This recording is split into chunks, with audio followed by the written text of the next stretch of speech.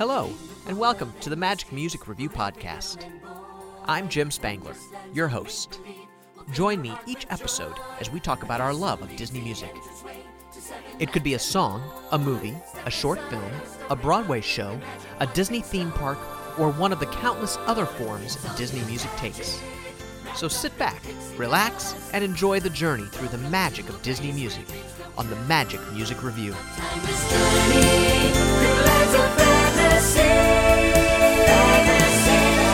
We're only a wish, creates things like this to appear.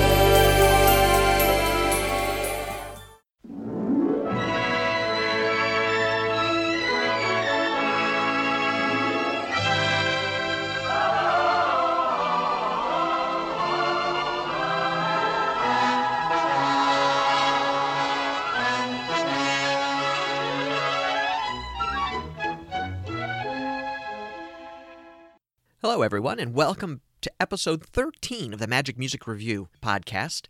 I'm Jim Spangler, your host. I know we've been gone for a little bit. If you listen to this regularly, we had a little bit longer period between my last episode and this episode.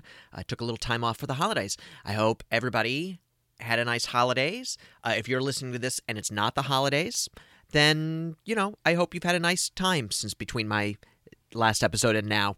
But anyway, I hope everybody's doing well, and I'm really excited to get back. And I'm excited to share this episode with you of a movie that I thoroughly enjoy. Makes me feel like a little kid all the time. And if you couldn't tell from the opening music there, we're going to be talking about Peter Pan today. I love Peter Pan. It is my oldest daughter's one of her favorite movies. And I think it's just great. I think it's a great story that everybody relates to. When J.M. Barrie wrote the play, I think he did such a brilliant job of capturing that innocence and imagination and the idea of never wanting to grow up. And I think it's a story for the ages. So, let's get into it. So Peter Pan was released in 1953.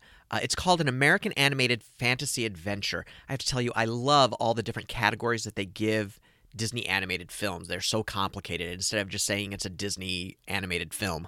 It was produced by Walt Disney, and it's based on the play Peter Pan or the Boy Who Wouldn't Grow Up by J.M. Barrie, as we said earlier. And it is the 14th Disney animated feature, and it was released through RKO.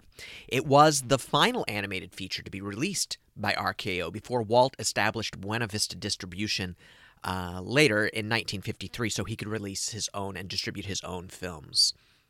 It is also the final film where all 9 of his 9 old men worked together as directing animators. I think that's so interesting. They kind of split up after that. It was the second in a row that featured Catherine Beaumont, Heather Angel, and Bill Thompson. And they all had roles in Alice in Wonderland, which was released right before Peter Pan. And the film was entered in the 1953 Cannes Film Festival. There was a sequel made in 2002 called Return to Neverland. Not really going to talk about that. I've seen it. We'll just leave it at that. There was also a direct-to-DVD prequel about Tinkerbell. It's a series of DVDs that began in 2008. And I have to say, my younger daughter loves these DVDs, loves these Tinkerbell movies, and I do too. I think they're really good, and some are obviously better than others, but I think they did a really nice job. The quality of the animation is well done. The stories are fine, and they're enjoyable. They're entertaining. If nothing else, they're entertaining, especially the one about the pirate fairy, which I love that one. So anyway, and that may have something to do with the fact that I just love pirates. I don't know. Call me crazy. But I thought that they were pretty good. Walt actually wanted to do an adaptation of Peter Pan in 1935 after Snow White, but the rights to the live action were owned by Paramount Pictures. And the Hospital for Sick Children in London, which owned the rights to Peter Pan, because J.M. Barrie gave them the rights to Peter Pan, offered to have Disney make an agreement with Paramount to create the animated feature, but it just never worked out. And Disney obtained the animated rights in 1939, and they did that by outbidding Fleischer Studios. Walt tried many ways to tell this story. He started out by telling Peter Pan's backstory, but in a meeting in 1940, he said, let's start right where he visits the house and gets his shadow, because that's really where the story picks up. The production was shelved in 1941 when Pearl Harbor was bombed and the military took over the studios, and they began producing training and war propaganda films so that Peter Pan and Alice in Wonderland were put aside. After the war concluded, production continued with Jack Kinney as the director. Disney talked to Mary Martin about doing the voice of Peter Pan because she had just gotten done doing Peter Pan on Broadway, but his brother Roy didn't really like the idea. He thought that her voice was too heavy and just too sophisticated for the character of Peter Pan, who was supposed to be the boy that never grew up. In a meeting where Kinney was presenting a storyboard and story ideas, at the end Walt said, "You know, I've been thinking about Cinderella." I think that tells you exactly what he thought about the Peter Pan story that was happening. He wasn't happy with where it was going, and he really wanted the studio to pick up again from where it was before the war. And, you know, Cinderella reminded him of Snow White, honestly. And so he thought that was a great way to start to build the studio back up. And so Alice in Wonderland and Peter Pan were again put on the back burner. So let's talk a little bit about, and then as I said, it was finally released in 1953.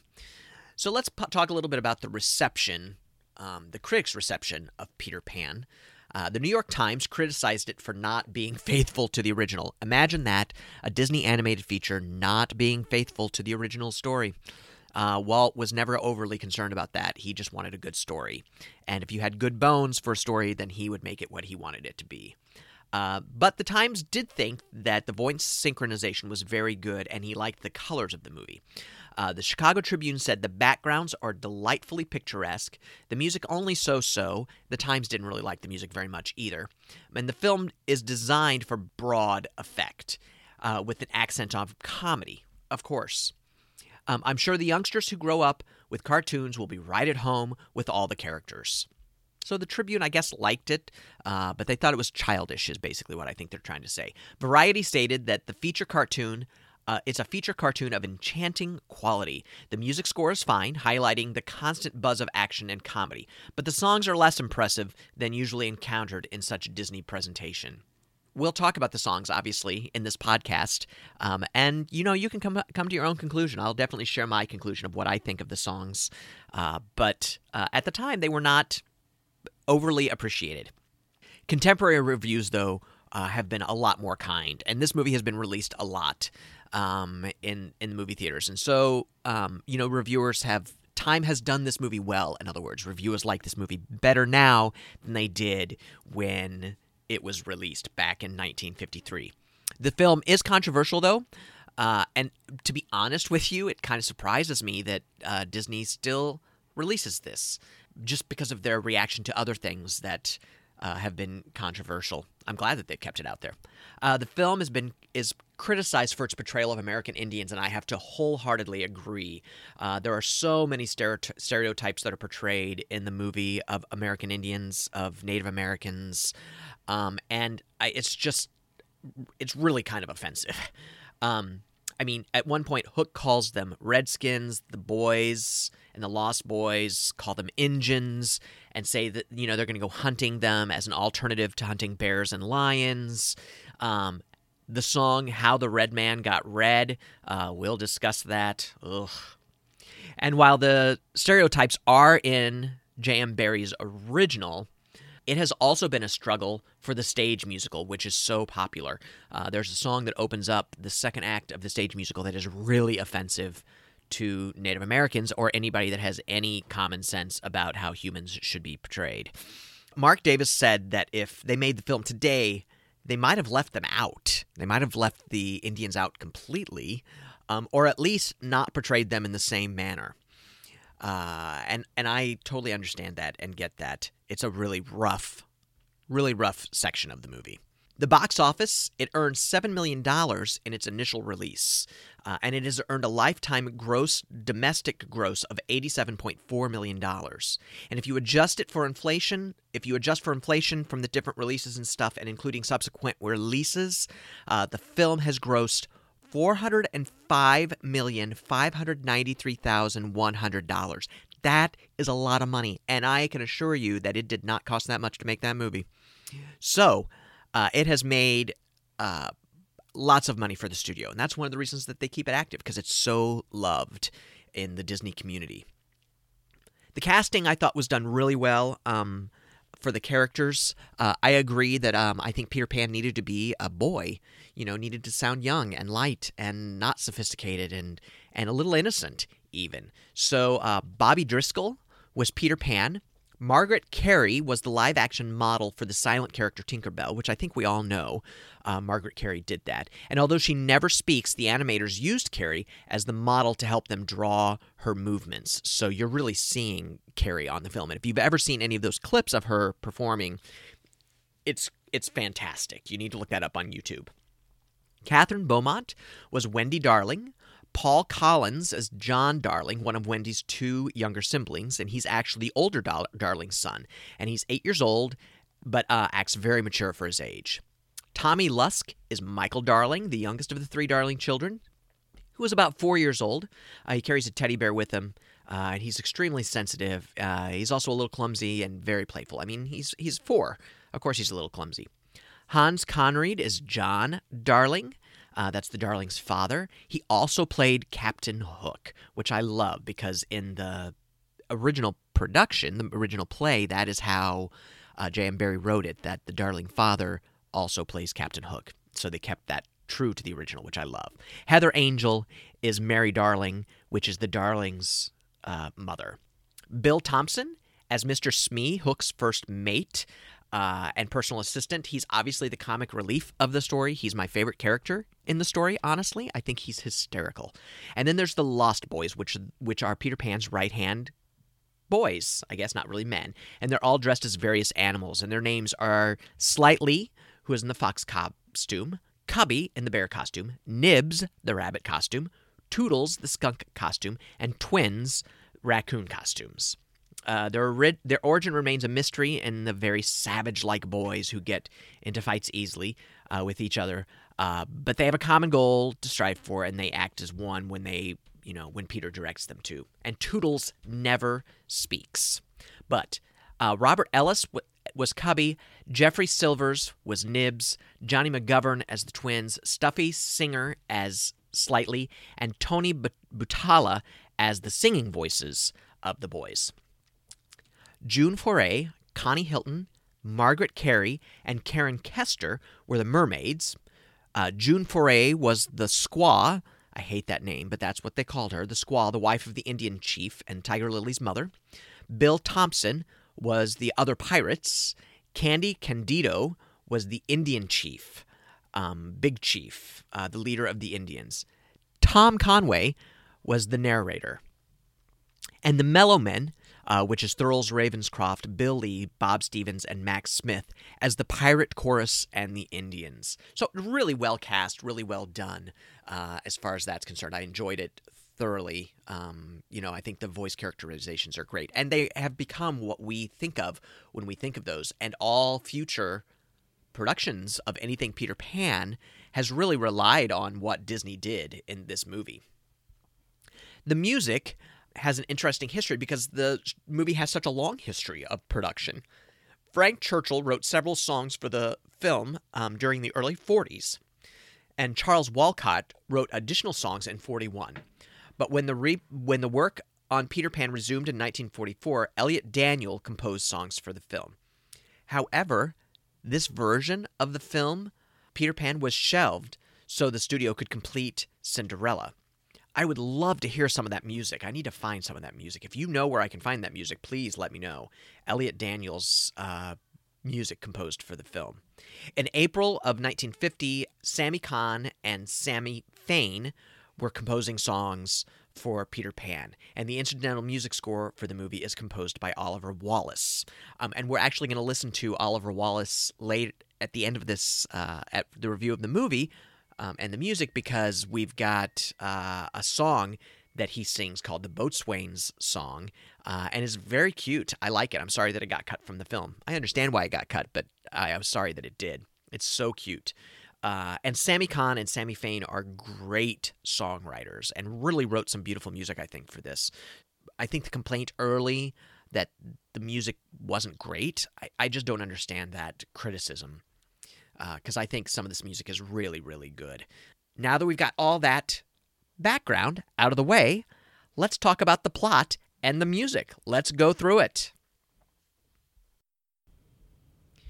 So the film starts out with the song Second Star to the Right, which I absolutely love. I think it's just such a nice piece of music. The background vocals are by the Judd Conlon Chorus, who do all the background vocals with the Mellow Men on this recording and on this movie. So the words are by Sammy Cahn and music by Sammy Fain, each of them in their own right brilliant composers of songs. Sammy Cahn, Come Fly With Me, worked with, the greats, really. I could go on and on about Sammy Cahn. And Sammy Fain, earlier than Sammy Cahn, but still had great success on Broadway writing songs. Now, the melody for Second Star to the Right was originally written for Alice in Wonderland, and it was called Beyond the Laughing Sky. But it eventually was taken out and decided to be used for Peter Pan, which I love. I think it starts off the movie so well. It's just beautiful that it kind of establishes this fantasy feeling that we're already in a story that may not be real, right? We're talking about the second star to the right, dreaming, wishing upon a star. They throw in Twinkle, Twinkle, Little Star. I just think it's really well done. I'd also want to talk a little bit about the Judd Conlon Chorus and the Mellow Men in this recording. And I'm only going to talk about this once because they sing a lot in this. But I love the quality of this recording and the quality of all of the chorus work that Disney has during this time. First of all, you can tell that it's all done in one big room, that they are not each individually mic'd and, auto-tuned and, all the things that are done today to music. It's just a chorus that's singing. And I actually like the quality of not being perfectly clean. It's not a perfectly clean piece of music, singing-wise. It's beautifully sung, but there are little goobers here and there. It's not flawless, and I really, really like that quality about it. It makes it very real, very present, very much so like they're, you're listening to them sing it for the first time live. I just love it, and it may have been the first time live. Who knows? But I really like that. I also just love the lyrics of Second Star to the Right. I think it's a beautiful way to start this off. So let's listen to the opening and a little bit of Second Star to the Right.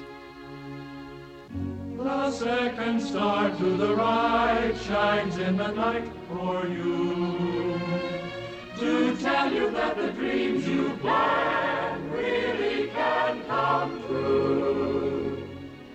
The second star to the right shines with a light so rare, and if it's Neverland you need, its light will lead you there. Twinkle, twinkle, little star, so we'll know where you are. Gleaming in the skies above, lead us to the land we dream of. And when our journey is through, each time we say goodnight, we'll thank the little star that shines the second from the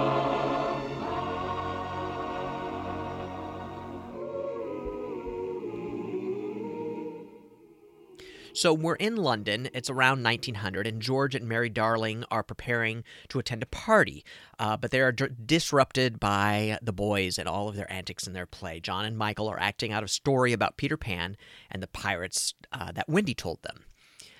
George is fed up with the stories and that have made his children less, quote, impractical.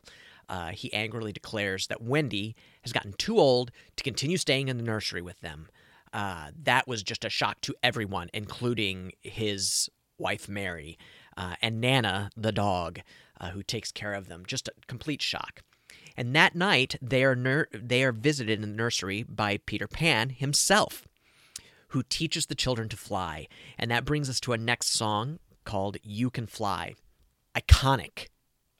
Words by Sammy Kahn, music by Sammy Fain, with the voices of Bobby Driscoll, Catherine Beaumont, Paul Collins, Tom Lusk. We again have the Judd Conlon chorus and the Mellowmen in the background vocals.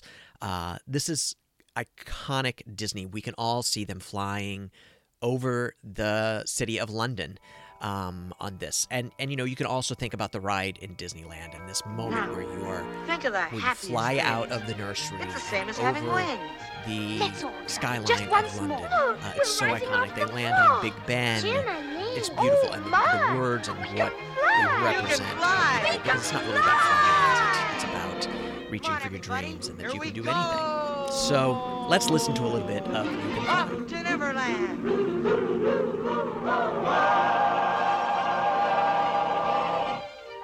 Think of a wonderful thought, any merry little thought. Think of Christmas, think of snow, think of sleigh bells, off you go like reindeer in the sky. You can fly, you can fly, you can fly. Think of the happiest things. It's the same as having wings. Take the path that moonbeams make, If the moon is still awake, you'll see him wink his eye. you can fly, you can fly, you can fly. You go with a high and ho to the stars beyond the blue. There's a Neverland waiting for you, where all your happy dreams come true. Every dream that you dream will come true. Come on, Nana. When there's a smile in your heart, there's no better time to start. Think of all the joy you'll find When you leave the world behind and bid your cares goodbye. You can fly, you can fly, you can fly, you can fly, you can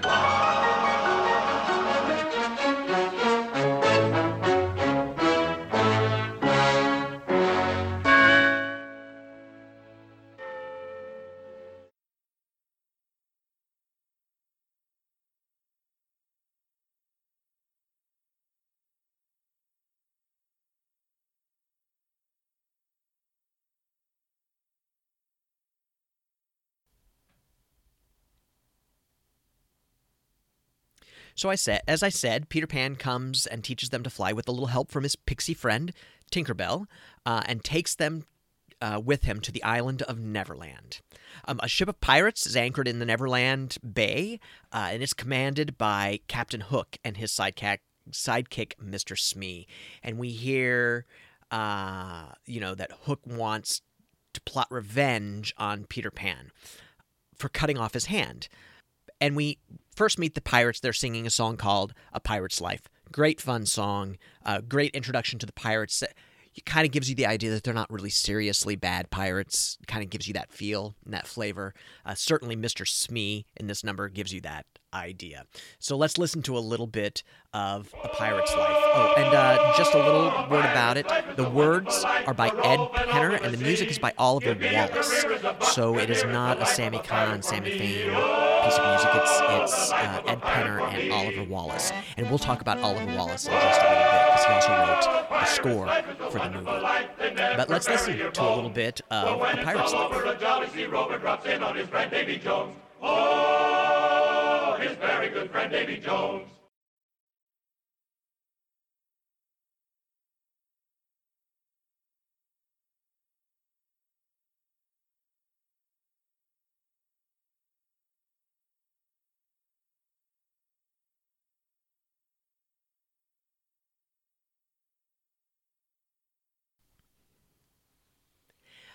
As I said, Hook wants to plot revenge on Peter Pan for cutting off his hand, and he trembles when he hears about the crocodile that ate Cook's hand and is eager to get a taste of the rest of Captain Hook. The crew's restlessness is interrupted by the arrival of Peter Pan and the Darlings. Tinkerbell, who is very jealous of Pan's attention to Wendy, convinces the Lost Boys that Pan has ordered them to shoot down Wendy, which Tink refers to as Wendy Bird. Tinkerbell's treachery is soon found out, and Peter banishes her. And then John and Michael set off with the Lost Boys to find the island's Indians. And they sing a song called Following the Leader. I personally love this song, and whenever anybody talks about Follow the Leader, this is the song I go to. Or even at goofy times when I'm just following somebody, I'll start singing Following the Leader. I think it's pretty well known and just a fun piece of music. And it visually is a lot of fun, too. The words were by Winston Hibler and Ted Sears. And it's sung by the Boys and the Lost Boys. Really enjoy it. Fun piece of music, fun piece of imagery of them playing Follow the Leader on the beginning of this journey. So let's listen to a little bit of Following the Leader. It's part of the game we play. Tee-dum, tee-dee. The words are easy to say. Just a teedly-dum, a teedly-dum, tee-day. Tee-dum, tee-dee. A teedly-dum, tee-dum. Through one or all, and all of us after fun. We march in line and follow the other one. With a teedly-do, a teedly-di, tee-dum.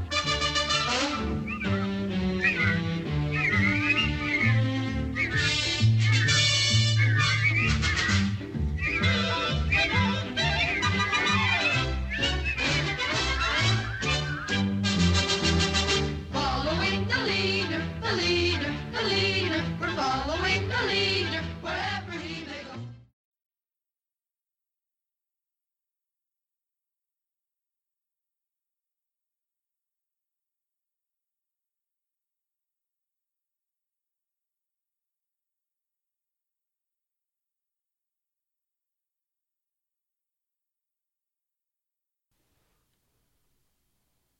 So, they're in search for the Indians, or the Native Americans that live on this island, who instead of capturing the Indians capture them, because they believe that they're the ones responsible for taking the chief's daughter, Tiger Lily. Meanwhile, Peter takes Wendy to see the mermaids, and the mischievous mermaids delight in tormenting Wendy, but flee when they see Hook. And part of the reason they delight in tormenting Wendy is that they love Peter Pan, and they are jealous that Wendy is getting Peter Pan's attention and special treatment. But Peter and Wendy see that Hook and Smee have captured Tiger Lily, and so that they can persuade Tiger Lily to disclose Peter's hideout, which Tiger Lily would never, ever do. Anyway, Peter and Wendy free her, and Peter is honored by the tribe. So this is where this movie gets a little uncomfortable in our current thinking in today's world. This is the song What Makes the Red Man Red? I think even the title of the song should tell you kind of how this song goes. The words are by Sammy Kahn and the music by Sammy Fain. It really, really is all about racist stereotypes of Native Americans, and really kind of offensive. I think that may be part of the reason that we don't keep it in our heads and we don't think about it a lot. But I just struggle with the song every time it's on. It makes me uncomfortable. The language that they use in it is very offensive. The fact that Native Americans became intelligent and learned just by saying how. The fact that they turned red because they were blushing. There's just countless things that are offensive in this song. We're going to listen to a little bit of it because it is in the movie, and I think it's important to listen to it. So let's just take a listen to it, and you can draw your own conclusions of what you think about the song and how it fits into our current sensibilities. Here is What Made the Red Man Red.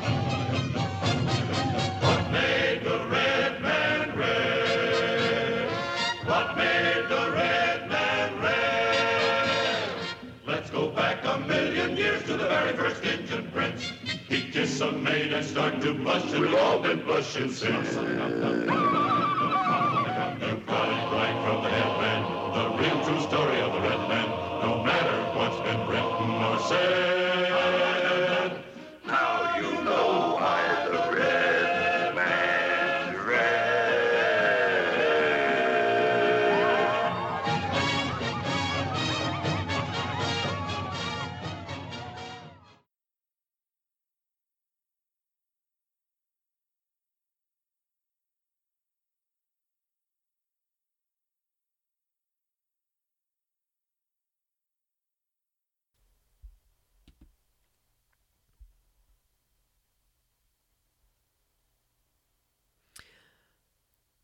So, Hook then plans to take advantage of Tinkerbell's jealousy of Wendy and tricked her into revealing the location of Peter's lair.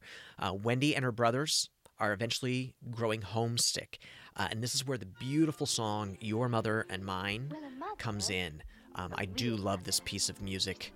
Your Mother and Mine, words by Sammy Kahn, music by Sammy Fain, and it's sung by Catherine Beaumont. I think it's a beautiful song. I think she sings it beautifully. It really captures the moment of remembering, where they are and who they are and where they're from, and the fact that their mother loves them and is missing them, and that they need to go back. It's really, really beautiful. Let's listen to a little bit of Your Mother and Mine. The helping hand that guides you along, whether you're right, whether you're wrong, your mother and mine, your mother and mine. What makes mothers all that they are? Might as well ask what makes a star. Ask your heart to tell you her worth. Your heart will say heaven or or divine, your mother and mine.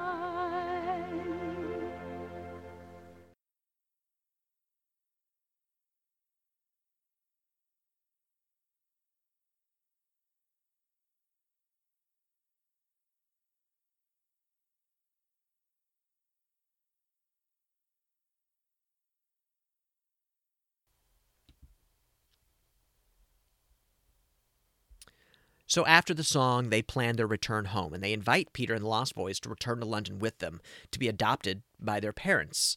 The Lost Boys agree to go because obviously Wendy has sung this beautiful song.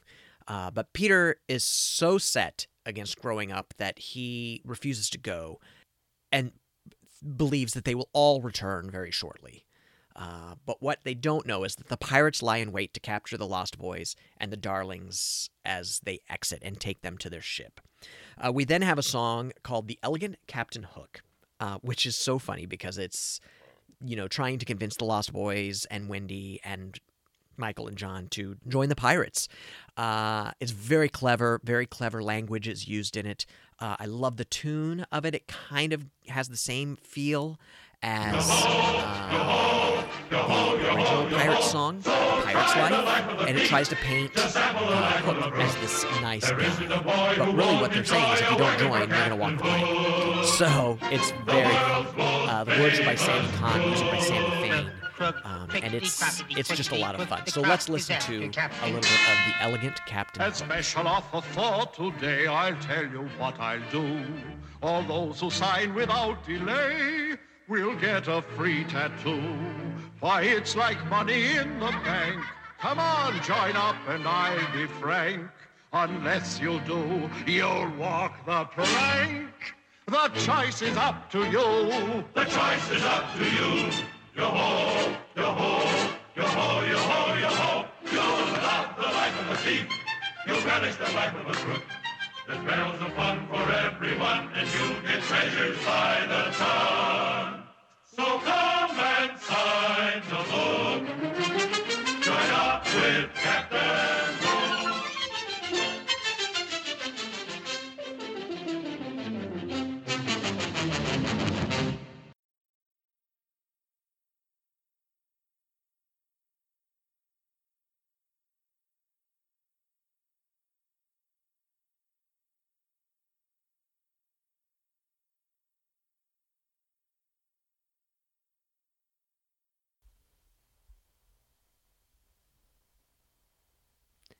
In the meantime, Captain Hook has left a time bomb to kill Peter. Tinkerbell learns of the plot just in time to snatch the bomb from Peter as it explodes. So Peter has to rescue Tinkerbell from the rubble, and together they confront the pirates, releasing the children before they can walk the plank. What happens is that Wendy goes to walk the plank, and when she goes off the end of the plank, there's no splash, and the pirates completely freak out. Peter engages Hook in single combat, and the children fight off the crew and succeed in humiliating Captain Hook. Hook and his crew flee with the crocodile hot in pursuit. Peter gallantly commandeers the deserted ship and, assisted by Tinkerbell's pixie dust, flies to London with the children on board. However, the Lost Boys decide to return to Neverland rather than be adopted in London. George and Mary Darling return home from the party to find Wendy not in her bed, but sleeping at the open window. Wendy awakens and excitedly tells them about their adventures, and the parents look out the window to see what appears to be a pirate ship in the clouds. George, who has softened his positions about Wendy staying in the nursery, recognizes the ship from his own childhood. And that's how the movie ends, and I think it's beautiful. I think they do a lovely job with the ending of it. There's a reprise of You Can Fly at the end. Of course, we know that's by Sammy Cahn and Sammy Fain. And it's just such a lovely moment at the end of that movie. I really love the way this ends and how it ties it up. There are a couple of extra songs on the 1997 release of this recording, and one of them is Never Smile at a Crocodile, which we hear in the movie, but we don't hear the words. We don't hear them sing it, because whenever we see the crocodile, this is what they play. The words are by Jack Lawrence, and the music is by Frank Churchill. The song also appears in the Sing Along Songs video series, and maybe that's why we all know it so well. But we do definitely know this song. So let's listen to a little bit of Never Smile at a Crocodile. Never tip your hat and stop to talk a while. Never run, walk away. Say good night, not good day. Clear the aisle and never smile at Mr. Crocodile. You may very well be well bred. Lots of etiquette in your head. But there's always some special case, time or place to forget etiquette. For example, one positively must not wear a pleased expression on his countenance when confronted with that large lizard-like amphibious reptile who has long jaws, armored skin, and webbed feet, and who is known as the crocodile. It has been discovered that one simply cannot cherish an amicable or trustworthy relationship with the aforementioned species. In addition, it is mandatory that one does not become irresistibly drawn into the erroneous belief that the lateral upward extension of his lips means that you are entirely welcome. It is much more reasonable to assume that he is contemplating how you would look in a lizard suit. His. Clear the aisle and never smile at Mr. Crocodile.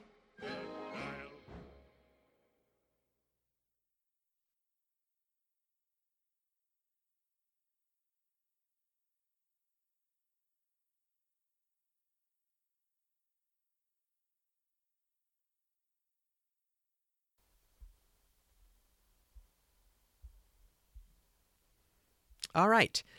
And the last thing I want to listen to is I want to listen to a song written by Oliver Wallace called The Boatswain's Song. I just think we need to listen to it because it's been excluded. I think it's very clever, some very clever lyrics. And, it's fun to hear Oliver Wallace playing piano and singing this song.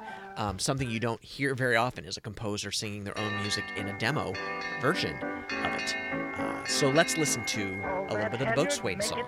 fast. Swing that boom to the mizzen mast. Swab that galley, man that gun. And when they give the signal, shoot the sun. Oh, the boatswain's the fellow all the sailors obey, for he gives all his orders in a musical way. Oh, it sounds mighty pretty when he bosses the crew, for he's got a little whistle that's nice to listen to.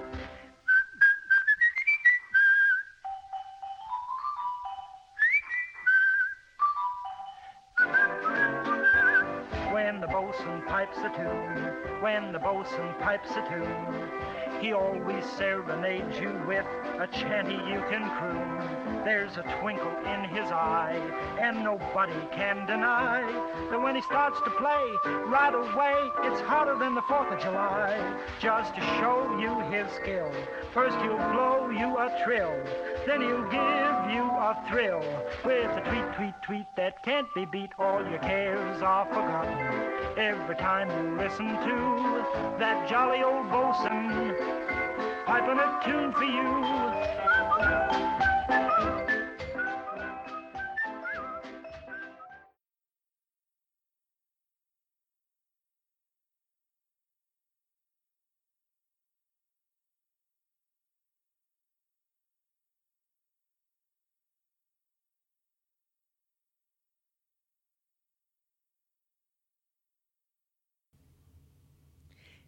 I think that song has such a great feel, such a great sound to it, and really keeps true to, you know, a pirate's life and the elegant Captain Hook. I just think it's really great, and I would have loved to have seen it in the movie. I understand why they cut it, but it is so much fun, and to hear, I think Mr. Smee would probably end up singing this song with the pirates. I just think it would be a lot of fun. I also want to address Oliver Wallace's score. Now, Oliver Wallace wrote so many scores for animated movies for Disney, from Snow White and the Seven Dwarfs and on. And usually I have issues with Oliver Wallace's scores because they don't really incorporate songs from the score, you know, songs that we hear them singing. And they don't have, like, motifs for different characters. And by a motif, I just mean a small melody, a small musical melody, or just a few notes that remind us of a character. But in this movie, I think he does such a fantastic job of incorporating melodies from songs that we've heard, and having different motives for motifs for different characters. Peter Pan has his own motif. Tinkerbell has a motif. I just think he does a really great job of mixing that all in. And he does his usual, you know, oh, it's a cartoon and we're going to be funny, so I'm going to do some funny music here, and I'm going to do, you know, some trembling music because we're, you know, going to capture the Lost Boys. But I really think on a whole, he really stepped up his game in this score and does a beautiful job with it. And I just wanted to say that. I wanted to give him credit for the great work that he's doing, and he's come such a long way in his scores. So a lot of fun to listen to. You know, the music throughout really adds to this piece, and it's very enjoyable. So thumbs up to Oliver Wallace. I enjoy it a lot.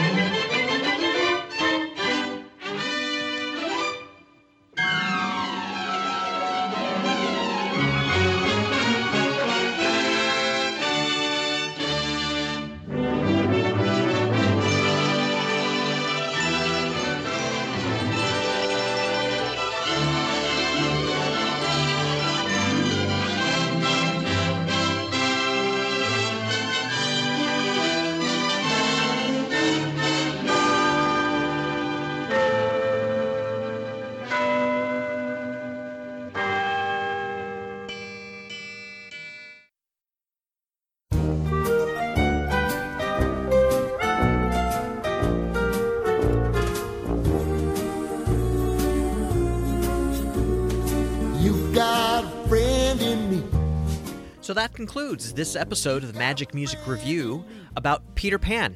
I hope you had a good time. I certainly had a good time doing it. I love this movie. I love this score. Has some of my favorite Disney songs and some of the most iconic Disney songs in the book of music that Disney has. So there's a lot to listen to here. While not that many songs, it's just great music and just loads of fun. I would love to hear from you. I want this to be a conversation, not just a lecture, as I always say. Let me know what you liked, what you didn't like, and what you'd like to hear in future podcasts. You can reach me on Facebook at Magic Music Review, or on Twitter, I'm the Disney Music Dude. You can also go to my website, magicmusicreview.com, and leave a comment about any of the episodes that I've got listed there. Also, I would appreciate if you'd go to iTunes or wherever it is that you listen to podcasts and give the Magic Music Review podcast a 5-star rating and just write a quick review. I would really appreciate it. It helps get the word out and helps others find this podcast when they're searching. So thanks again for listening. I hope you had a great time. I certainly enjoyed doing it. And I'll talk to you next time on the Magic Music Review. The years go by. A friendship will never die. You're gonna see it's our destiny. You got a friend in me. You got a friend in me. You got a friend in me.